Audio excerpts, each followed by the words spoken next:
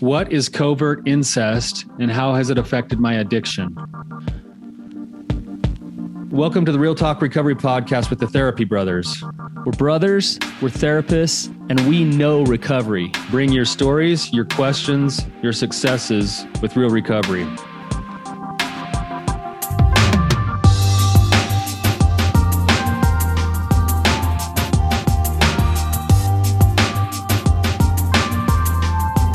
How's it going? Good, man. Good to be with you today. Yeah, thank you. Can I ask you a favor? Okay. Will you pray for Willie? Uh-oh, what's wrong with him? Willie's in surgery as we speak right now. So what's going on with Willie? He has a mass on his hip. We don't know if it's cancerous. Oh, shoot, man. I'm sorry to hear that. We're removing it. And yeah, Willie's my wire-haired griffin, and he's a 4-year-old. He's a good boy.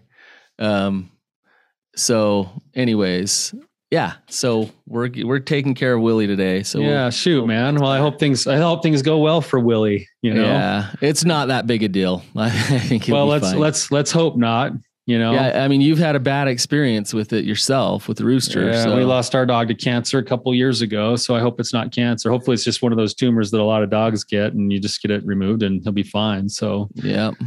So dogs are part of the family. Yeah, there you go. Love my dog. Yeah. So good luck, man.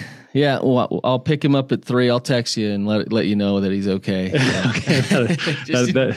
Just in case you're worried about him. That'd be good. Yeah. All right. Let's talk with our guest here. So we have Claire here with us, and Claire has just before you introduce Claire, I just want to. Okay. I think I was just found it episode. If you go to episode number 123, as a woman, how do I know if I struggle with sex addiction?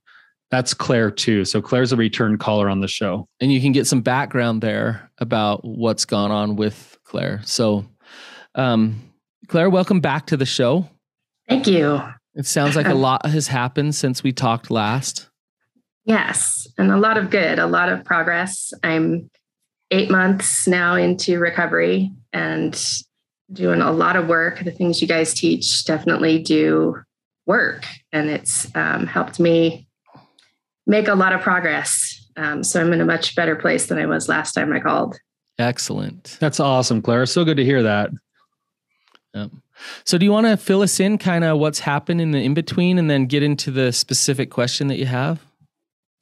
Sure. So like I say, I've been doing a lot of work, things you guys talked about with. Got a list of about 15 things that I do every day to try to stay grounded, and I found an online support group for women addicts that's been very helpful for me. I go to an in-person 12-step group at my church. I've got a support system. I switched over to started seeing a CSAT therapist. And all those things have really been helping a lot, but I still struggle to process emotions in my conscious brain. I'm finding I'm repressing some of those, especially shame. But then I also realized that a lot of what I thought was anxiety that I was experiencing was actually the PTSD.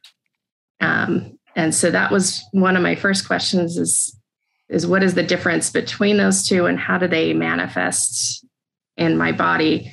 And then the second question was the covert incest, because I think that plays a role in that PTSD. Hey guys, thanks for listening. If you're listening here, this is the Betrayed, the Addicted, and the Expert feed, and we sure appreciate you following us and listening here. We want to let you know that we have moved to Real Talk Recovery. If you'd like to complete the episode, you can find us on iTunes, Spotify, any place where there's podcasts, Real Talk Recovery, or you can go to realtalkrecovery.com. Thanks again for all of your support.